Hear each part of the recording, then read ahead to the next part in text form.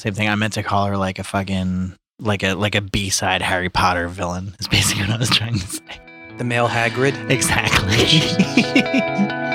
Or like Umbridge, I guess. Alex Jones says she's not bad. He wants to put her brain in the body of a Fox reporter, though. Oh, hello everyone, and welcome to another episode of Literally Literary. With us as always, Mr. Sean Faberhead. I am Joey Bonnier, and here he is, ready for another round. Sean O'Brien. I am terribly drunk. This is fantastic. Uh-huh. Why? Like because it's like Because it was late Bloomsday. June. In your mind. They drank a lot of Bass. I didn't have any Bass last episode. I'm really sad, actually. I think we should do more of those. I think we're going to. We're just going talking to. about Ulysses. What? Yeah, I Oh am. my God. We're just going to. Oh my God. I'm gonna. We order it. It's fine. And before we started rolling, we were talking about Sarah Huckabee Sanders because it's like May right now. Yeah. It may or may not be May. How do you like the way my sausage looks? Jesus Christ. Anyway, It's cut. what did we get for food? You got a resurrection. Boner. What did we get for food? I ordered from this steakhouse. I got a steak sandwich. A Philadelphia steak sandwich. That's correct. It is from the city of Do you think it's brotherly better love. than a cheesy beef? I think that's clear. Okay, No, you guys are fucked. Shanfa, what did you get? Kebabs. Kebabs. Kebabs. Kebabs. Were those better than? Okay, wait. We talked about this briefly. Jesus. Are kebabs when they serve you the kebabs off the skewer? Mm. Is it still a kebab? Yes. Yeah, because it was cooked on the skewer. I think that's stupid. It's I don't think this is a smart way to go about things. So a popsicle in your hand is just ice. Yes. Yes. All right. But yeah, by definition. No, not by definition. Yeah, by definition. There's other shit in there.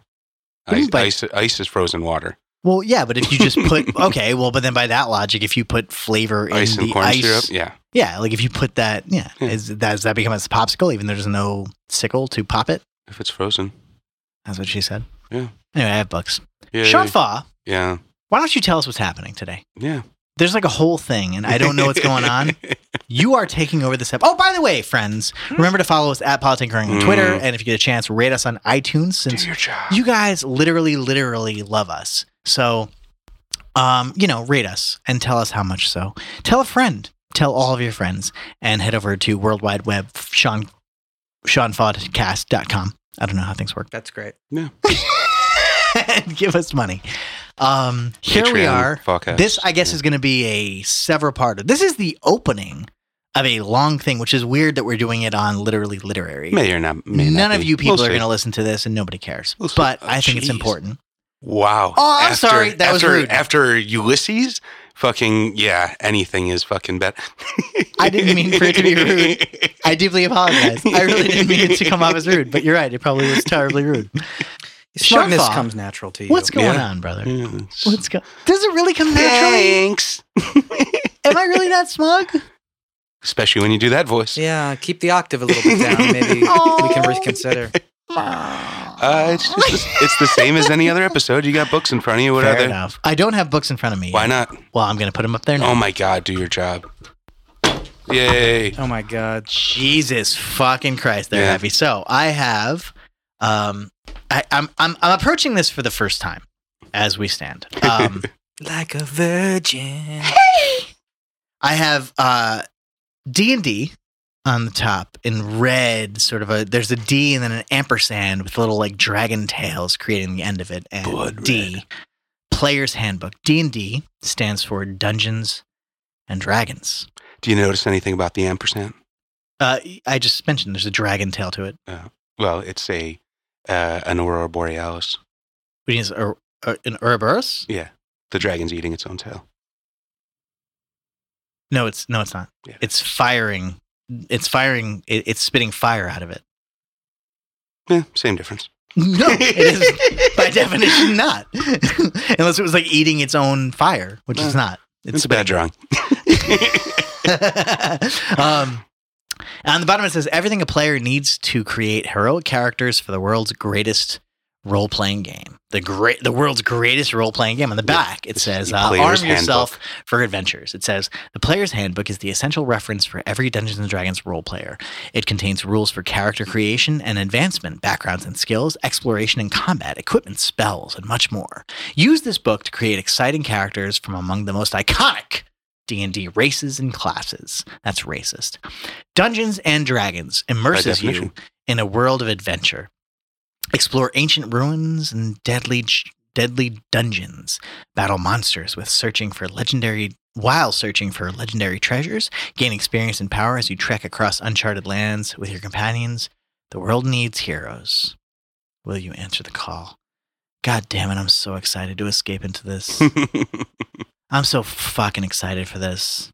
So, my literary friends, we are going to play Dungeons and Dragons over at Politinkering. I don't know how it's going to play or what's going to go down, but that's what we have. So I have 1, 2, 3, 4.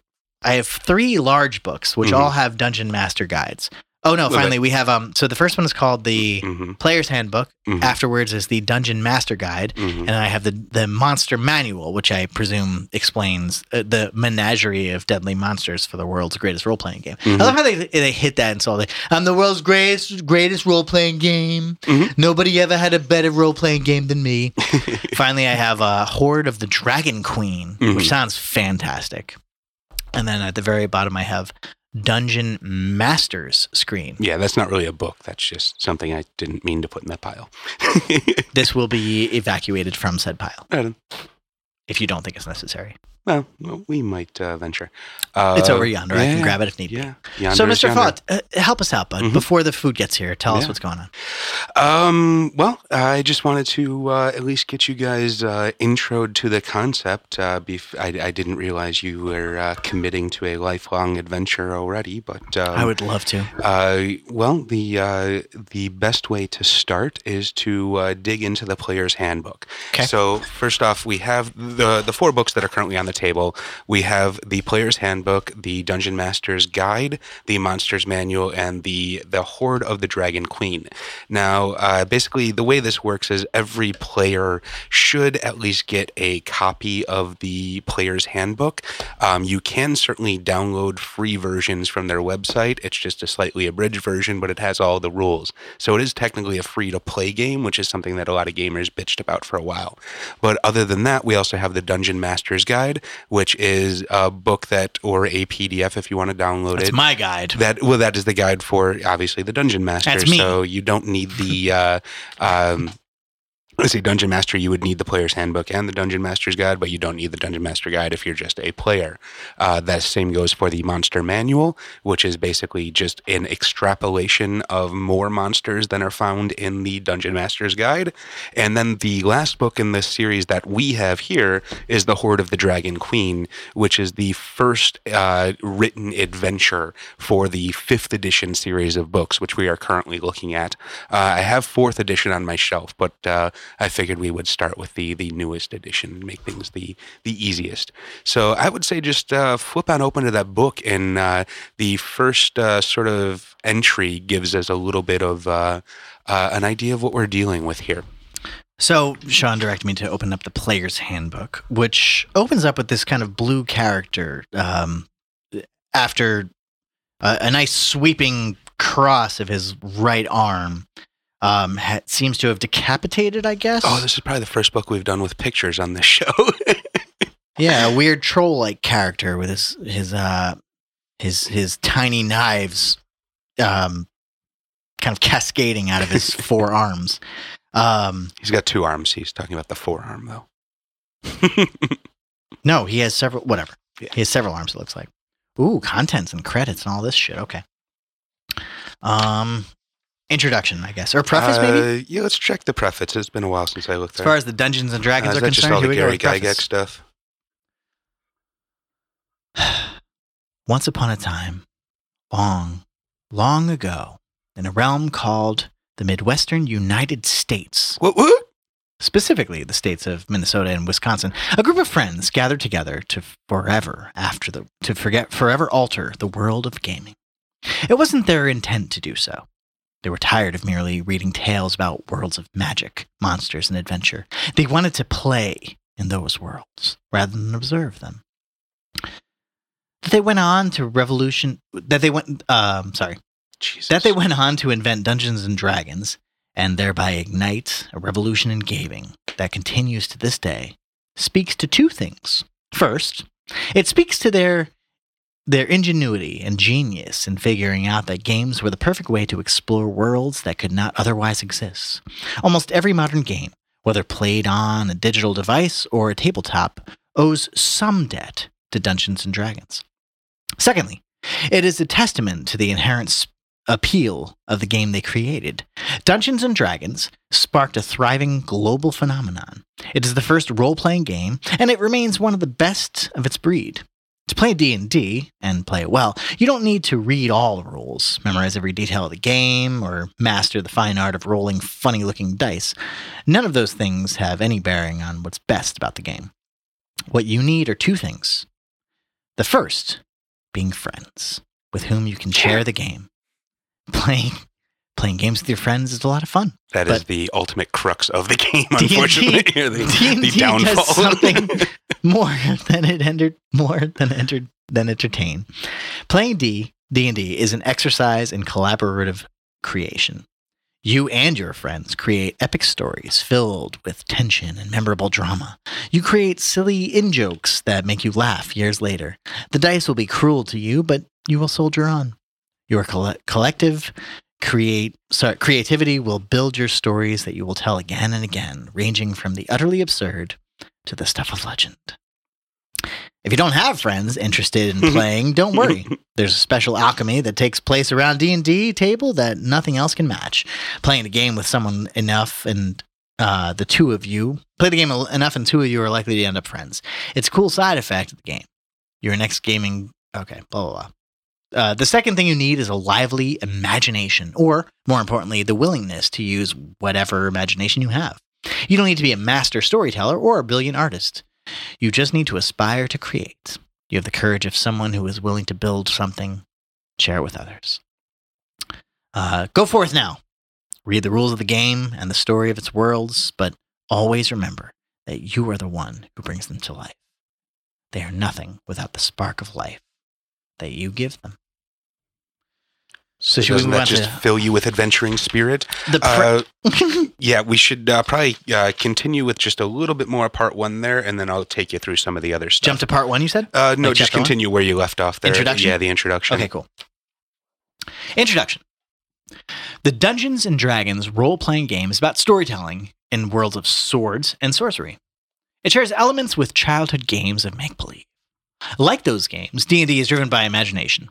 It's about picturing the towering castle beneath the stormy night sky, and imagining how a fantasy adventurer might react to the challenges that scene presents.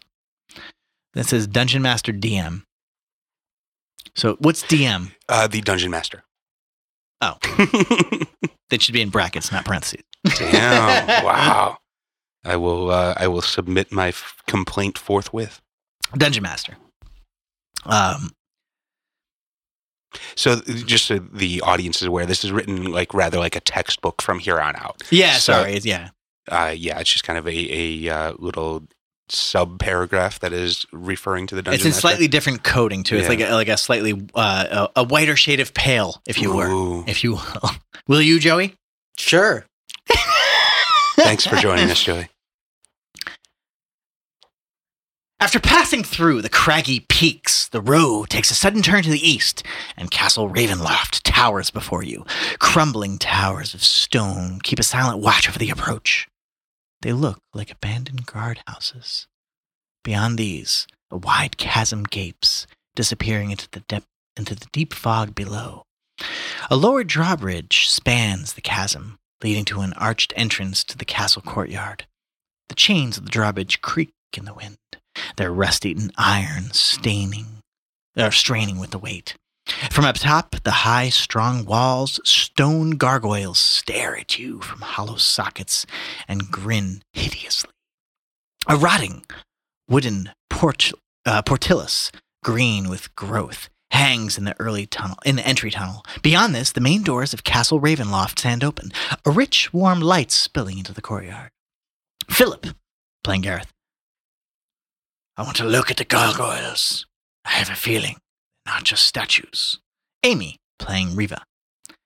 The drawbridge looks precarious. I want to see how sturdy it is. Do I think I can cross it, or is it going to collapse under our weight?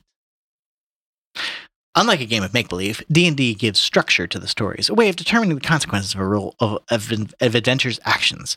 Players roll dice to resolve whether their attacks hit or miss, or whether their adventurers can scale a cliff, roll away from the strike, or a magical lightning bolt, or pull off some dangerous task. Anything is possible, but the dice make some outcomes more probable than others. Dungeon Master. Okay, one at a time. Philip, you're looking at the gargoyles? Yes. Is there any hints that there might be creatures and not decorations? DM. Make an intelligence check. Does my investigation skill apply? Sure. Philip rolls a 20-sided die. Ugh! 7. DM. They look like decorations to you. And Amy, Riva is checking out the drawbridge. In the Dungeons & Dragons game, each player creates an adventurer, also called a character, and teams up with other adventurers, played by friends. Working together, the group might explore a dark dungeon, a ruined city, a haunted castle, lost temple deep in the jungle, or a lava-filled cavern beneath a mysterious mountain. The adventurers can solve puzzles, talk with other characters, battle fantastic monsters, and discover fabulous magic items and other treasure. One player, however, takes on the role of the Dungeon Master, the game's lead storyteller and referee. The Dungeon Master creates adventures for the characters who navigate its hazards and decide which paths to explore. The DM might describe the entrance to Castle Ravenloft, and players might decide what they want their adventurers to do. They will walk across a dangerously weathered drawbridge, tie themselves together with a rope to minimize the chance of someone who will fall on the drawbridge, tie themselves together with a rope to minimize the chance that someone will fall if the drawbridge gives way, or cast a spell to carry them over the chasm. Then, the DM determines the results of the adventurer's actions and narrates what they might experience, because the DM can improvise to react to anything the players attempt. D&D is infinitely flexible, and each adventure can be exciting and unexpected. The game has no real end. When one story or quest wraps up, another one can begin, creating an ongoing story called a campaign. Many players who play the game keep their campaigns going for months or years, meeting with their friends every week to pick up the story where it left off. The adventure grows as it might. The adventurers grow in might as the campaign continues. Each monster defeated, each adventure completed, and each treasure recovered not only adds the continuing story, but also earns the adventurers new capabilities. This increases its power in this increase in power is reflected in the adventurer's level. There's really no winning or losing in Dungeons and Dragons, at least not in the way those terms are usually understood. Blah blah blah. We all win. World of Adventure. Using this book, how to play, game dice, D&D, take us through the rest. So a lot of the rest of there's like a little bit more of the chapter that you're looking at of just rules, kind of general, like the idea of gameplay. But then the vast majority of the rest of the book is about actually designing your character. Okay. So you don't necessarily need to read the entire book. You just kind of need to figure out the character you want and use the races and classes therein. And then, I think the last third of the book is just spells. So take a look over at the races. If you want to turn to the table of contents, we should be able to see the list of races. Character races there. So Do you want to read this? Nope. Okay. So we have the different races that are available currently, and in this edition of 5th edition would be dwarf, elf, halfling, human, dragonborn, gnome, half-elf, elf, half-orc, and tiefling. So, of those, which do you think you would like to know a little bit about? Where did you read that? Chapter 3? Yeah. Chapter 2, sorry. Yeah, these guys. Dwarf, elf, halfling, human, dragonborn, gnome, half-elf, half-orc, or tiefling. Mr. Boner, why don't you tell us? What would you... So we have elf, halfling, human. Let's check out the elves. The elves? Starting at the beginning. All right, so we're looking at... The elf. Should be page numbers, right? 21, yeah. Right on. I got you. That's how tables work. No, those are things you put things on. Okay. So in each of these descriptions here, the first little section there under elf is going to be just gives you, I think it's like an excerpt from some other random book that just kind of gives you like the flavor of what an elf description might be. But then the second one talks more about like the textbook style of what the elf would be. So you can give us a little bit of that flavor text. Okay. Elf.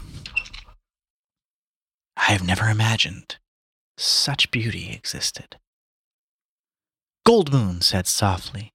The day's march had been difficult, but the reward at the end was beyond their dreams. The companions stood on a high cliff over the fabled city of Quellenloft. 4 slender spires rose from the city's corners in glistening spires, their brilliant white stones marbled with shining silver. Graceful arches, swooping from spire to spire, soared through the air. Crafted by ancient dwarven middlesmiths, they were strong enough to hold the weight of an army, yet they appeared so delicate that a bird lighting on them might overthrow the balance. These glistening arches were the city's only boundaries. There was no wall around Quellenost. The elven city opened its arms lovingly to the wilderness. That's from Margaret Weiss and Tracy Hickman, Dragons of Autumn Twilight. Yeah. So then go ahead and dig into that next section there, just a little bit of like actual description. So it of what explains that yeah. Elves are magical people of otherworldly grace, living in the world but not entirely part of it. They live in places of ethereal beauty, in the midst of ancient forests, or in the silvery spires, glittering with fairy light, where soft music drifts through the air and gentle fragrances waft on the breeze. Elves love nature and magic, art and mystery, music and poetry, and the good things of the world. That's the base. So it's a slender and graceful, then a timeless perspective, explains their hidden wooden realms, goes on to the exploration and adventure, some little elements of that. Then we have elf names. We have like child names like Ara, Bryn, Del, Ern, Fane, all in alphabetic order. Then we have male adult names like Anellis, Arden, Palus, Perrin, Varus. There's a little green section that says haughty but gracious. Reads, although they can be haughty, elves are generally gracious, even though those who fall short of their high expectation, which is most non-elves. Still, they can find good in just about anyone. Dwarves. Dwarves are dull, clumsy oafs, but what they lack in humor, sophistication, and manners, they make up in valor. And I must admit, their best smiths produce art that approaches elven quality. Then we have halflings. So their perception on halflings are people of simple pleasures, and that is not quality to scorn. They're good folk. They care for each other and tend to their gardens, and they have proven themselves together. Then they've proven themselves tougher than they seem when the need arises. Finally, their description of humans is all that haste, their ambition and drive to accomplish something before their brief lives pass away. Human endeavors seem so futile sometimes, but then you look at what they have accomplished and you have to appreciate their achievements. If only they could slow down and learn some refinement. So those descriptions are how they see these other races. Yeah. Dark elf drone. So they have, apparently there's evil elves and shit like that. And then we have there's some, like every race has like a sub race. So like, there were factions of each, and like some divided off and became like, underclass, or I should say underworld dwellers. So, there's like, darker elves and then the tree elves. So they're saying half elf. Mm-hmm. What would half elf be? Check it out. Okay. I could answer it, or we can look. On page 38, it reads that a half-elf... The Flowery says, Flint squinted into the setting sun. He thought he saw a figure of a man striding up the path. Standing, Flint drew back into the shadow of a tall pine to see better. The man's walk was marked by an easy grace, an elvish grace. Flint would have said... Yet the man's body had the thickness and tight muscles of a human, while the facial hair was definitely humankind's. All the dwarf could see of the man's face beneath a green hood was a tanned skin and a brownish red beard. A longbow was slung over his shoulder, and a sword hung at his left side. S-word. He was dressed in soft leather, carefully tooled in the intricate designs the elves loved. But no elf in the world of Kryn could grow a beard. No elf, but... Tanis? Said Flint hesitantly as the man neared. The same. The newcomer's bearded face split in a wide grin. He held open his arms, and before the dwarf could stop him, engulfed Flynn in a hug that lifted him off the ground. The dwarf clasped his old friend close for a brief instant, then, remembering his dignity, squirmed and freed himself from the half-elf's embrace. Margaret Weiss and Tracy Hickman, Dragons of Dawn, same book. So, walking in two worlds, but truly belonging to neither, half-elves combine what some say are the best qualities of the elf and the human parents. Human curiosity, inventiveness, and ambition tempered with the refined senses, love and nature, and artistic taste in the elves. Some half-elves are among humans, set apart in their emotional and physical differences, watching friends and loved ones age while time barely touches them. Others live with the elves, growing restless as they reach adulthood on the timeless elven realms, while their peers continue to live as children. Many half-elves, unable to fit in either society, choose lives as solitary, wandering, or join with other misfits and outcasts in the adventuring life. So it has a description of two worlds and diplomats or wanderers. Yeah. So basically, you first pick your race, which is those ones that we went I want to be a through. half-elf. Okay. And then we need to pick a class. A class is basically your vocation in life, like basically what you have kind of been trained and raised to do. So if you take a look, there should be the Could be second either one. a barbarian, I assume a there's bard. Oh, a bard. I want to be a bard. I assume that was Half-elf coming. A barbarian, a bard, a cleric, a druid, a fighter, a monk, a paladin, a ranger, a rogue, a sorcerer, a warlock, or a wizard. Okay. So I maybe would a like wizard, you though. to actually read the description of bard, because I think this is where most of our confusion has come from in the way that we use these words. Okay. Okay. A bard. Humming as she traces her fingers over an ancient monument. Why must a bard be a woman? Not In a all of them long are. forgotten... What? That's just this story they're telling you. Oh. God. Humming as she traces her fingers over the ancient monument. Well, I just don't want you to... Nobody puts Bardy in a corner. Yeah. I think 5th edition is making a... Joey gave like a little half nod on that. He's like, it's fine. I thought you were going with Barty girl. It was a good enough fun. I am a Bardy girl in a Bardy world. That's fair. Yeah. Well, D&D is traditionally a fat, balding male sort of activity, so I think they are, consciously trying to reach out to the more feminine. How dare you, sir? Yeah. I weigh 167 pounds. Yeah, I'm almost 300, so let's do Word. this. Humming as she traces her fingers over an ancient monument in a long forgotten ruin, a half-elf in rugged leathers finds knowledge springing into her mind, conjured forth by the magic of her song. Knowledge of the people who constructed the monument and the mythic saga it depicts. A stern human warrior bangs his sword rhythmically against the scale mail. Scale Sorry. mail. It's like chain mail, but made out of scales. I figured. Yep. Setting the tempo for the war chant and exhorting his companions to bravery and heroism. The magic of his song fortifies and emboldens them. Laughing as she tunes her cittern, a gnome weaves her subtle magic over the assembled nobles, ensuring that her companions' words will be well received.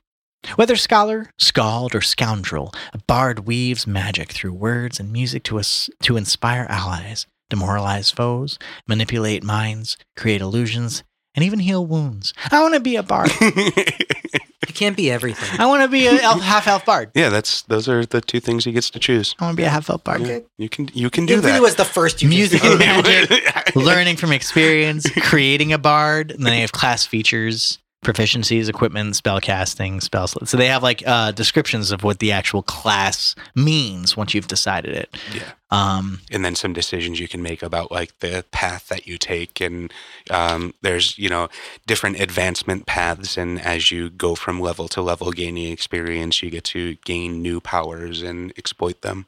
Got it. Well, Joey, since you're so religious, I think you're going to be a cleric. So Could a also be a cleric. paladin. Which one's more religious?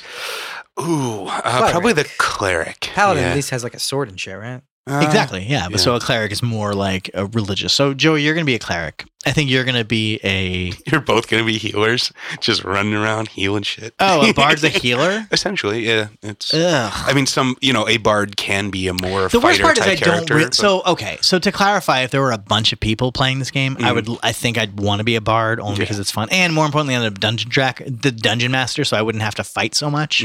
Like I can be the kind of one who sort of explains everything, and every now and then I come in to help. assumed you would make the best dungeon master. That is Right. Well, I figured, which is fine, but like in being the dungeon master, also being a half elf bard makes sense for me. Oh no, that's not a thing. So when you are the dungeon master, you are all of the NPCs. So you are all of the non-player characters. There's PCs, which are player characters, and non-player characters. Why can't I be why can't I be a character too? One of those characters, a reoccurring character can be, but one of the biggest things about being a dungeon master is that it is not about it's not about writing a story.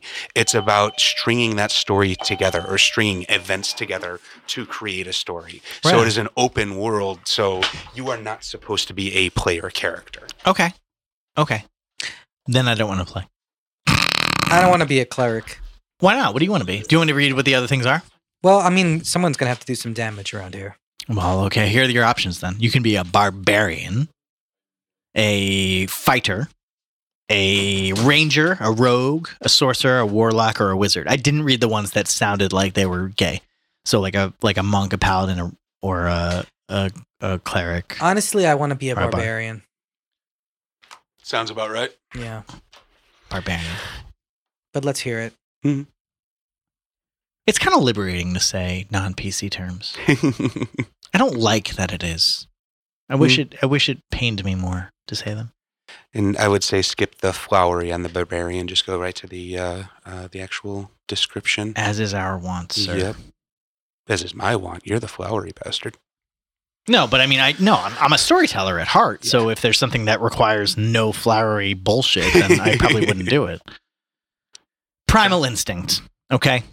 People of towns and cities take pride in how their civilized ways set them apart from animals, as if denying one's own nature was a mark of superiority. To a barbarian, though, civilization is no virtue, but a sign of weakness. The strong embrace their animal nature. Keen instincts, primal physicality, and ferocious rage.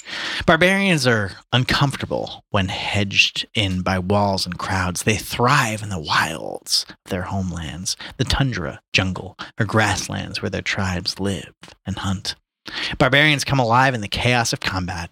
They enter a berserk state when rage takes over, giving them superhuman strength and resilience. A barbarian can draw on their reservoir of fury only a few times without resisting, but those few ranges are usually sufficient to defeat whatever threats there arise. Joe, you're not allowed to be a barbarian. Sean, you have to be a barbarian. I assumed I was going to be the dungeon master until you understood things. But you don't have to pick a character that reflects your personality. No, that's the idea. Yes, you do.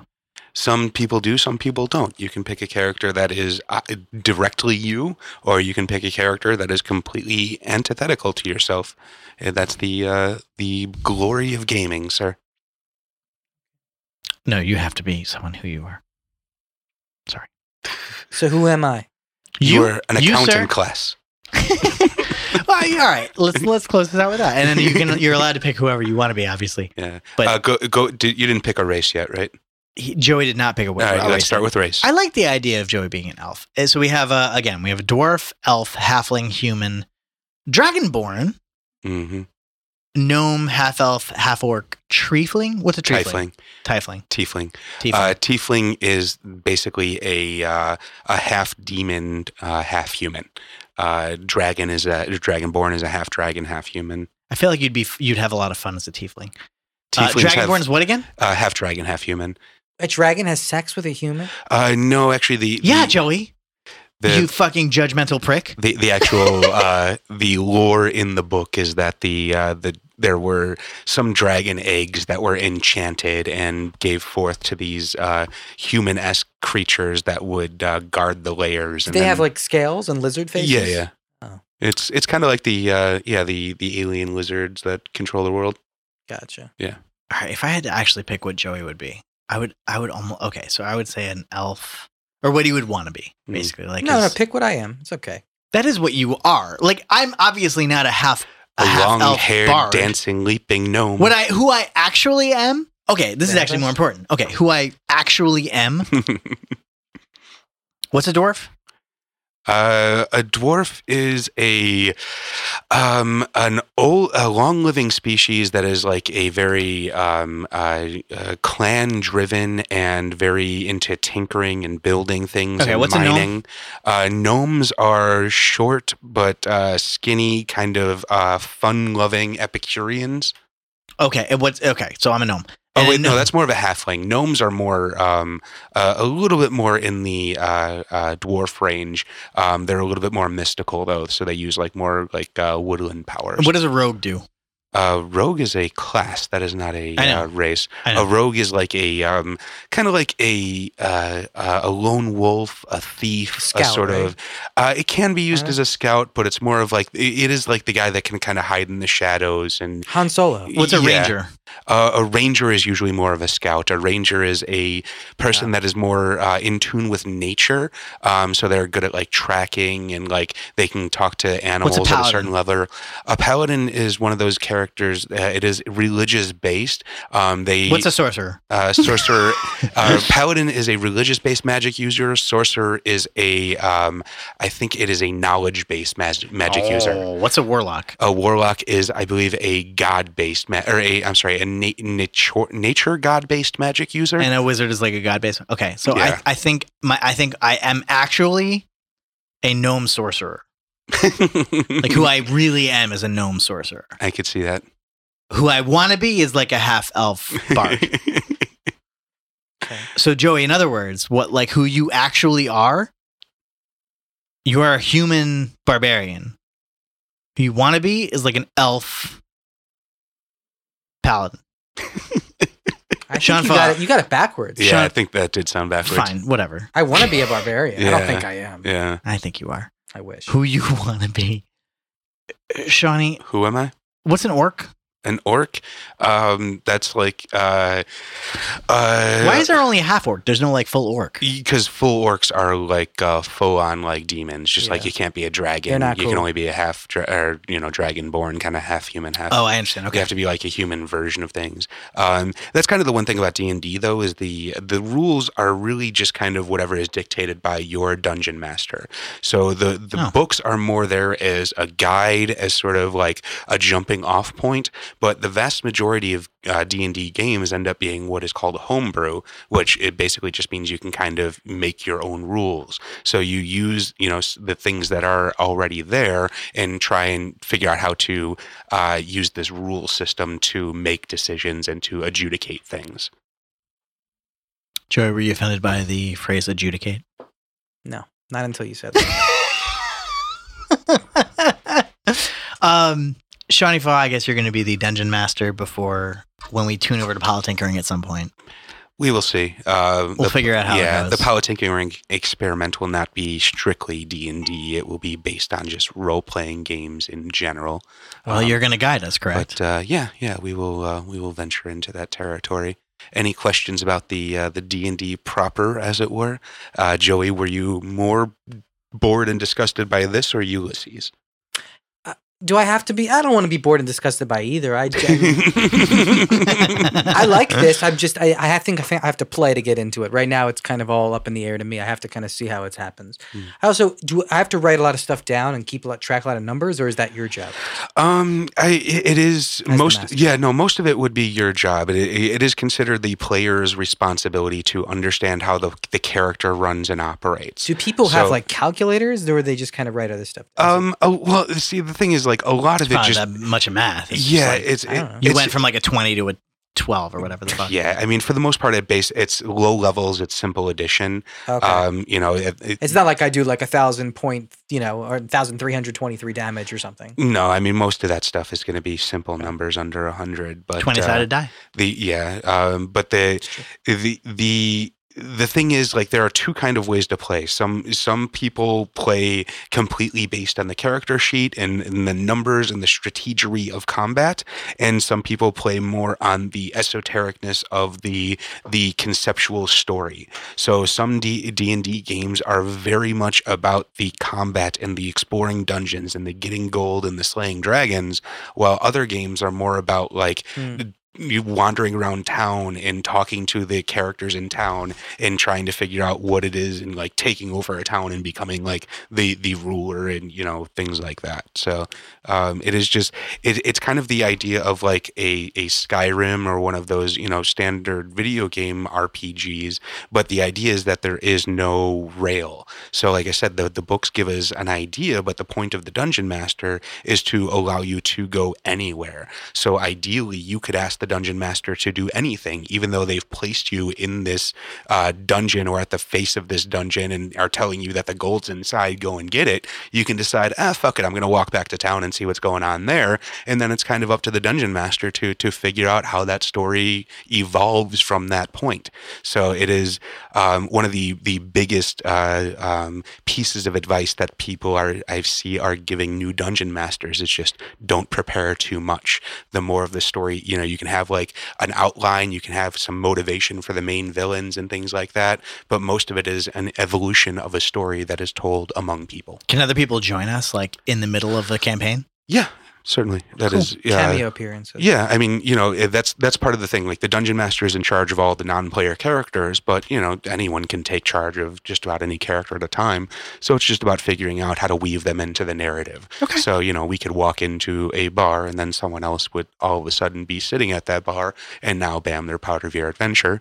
And then, it's supposed to be like a weekly game sort of is the idea however in you general. want to do it, you sort of craft it. Well, Cool. yeah, and then, obviously people just don't show up. So there is a kind of natural narrative break that you can kind of come up with for They knock on his door and he's just still asleep. Yeah, exactly. Okay. Yeah, we left him home. He had to go back to his native land to slay some feather or something. I'm having lots of he'll fun. be back later. I'm having lots of fun. In your imagination? Yes, sir. Yeah. Well, it's certainly better than reality. Thank you for listening to another episode of Literally Literary. Tune into Politinkering to see how this all plays out. We'll see. And remember to follow us at Politinkering on Twitter, rate us on iTunes, go to Farcast.com, and give us money. Bye. Money, please. Thank you. I hate saying that every time. Bye-bye.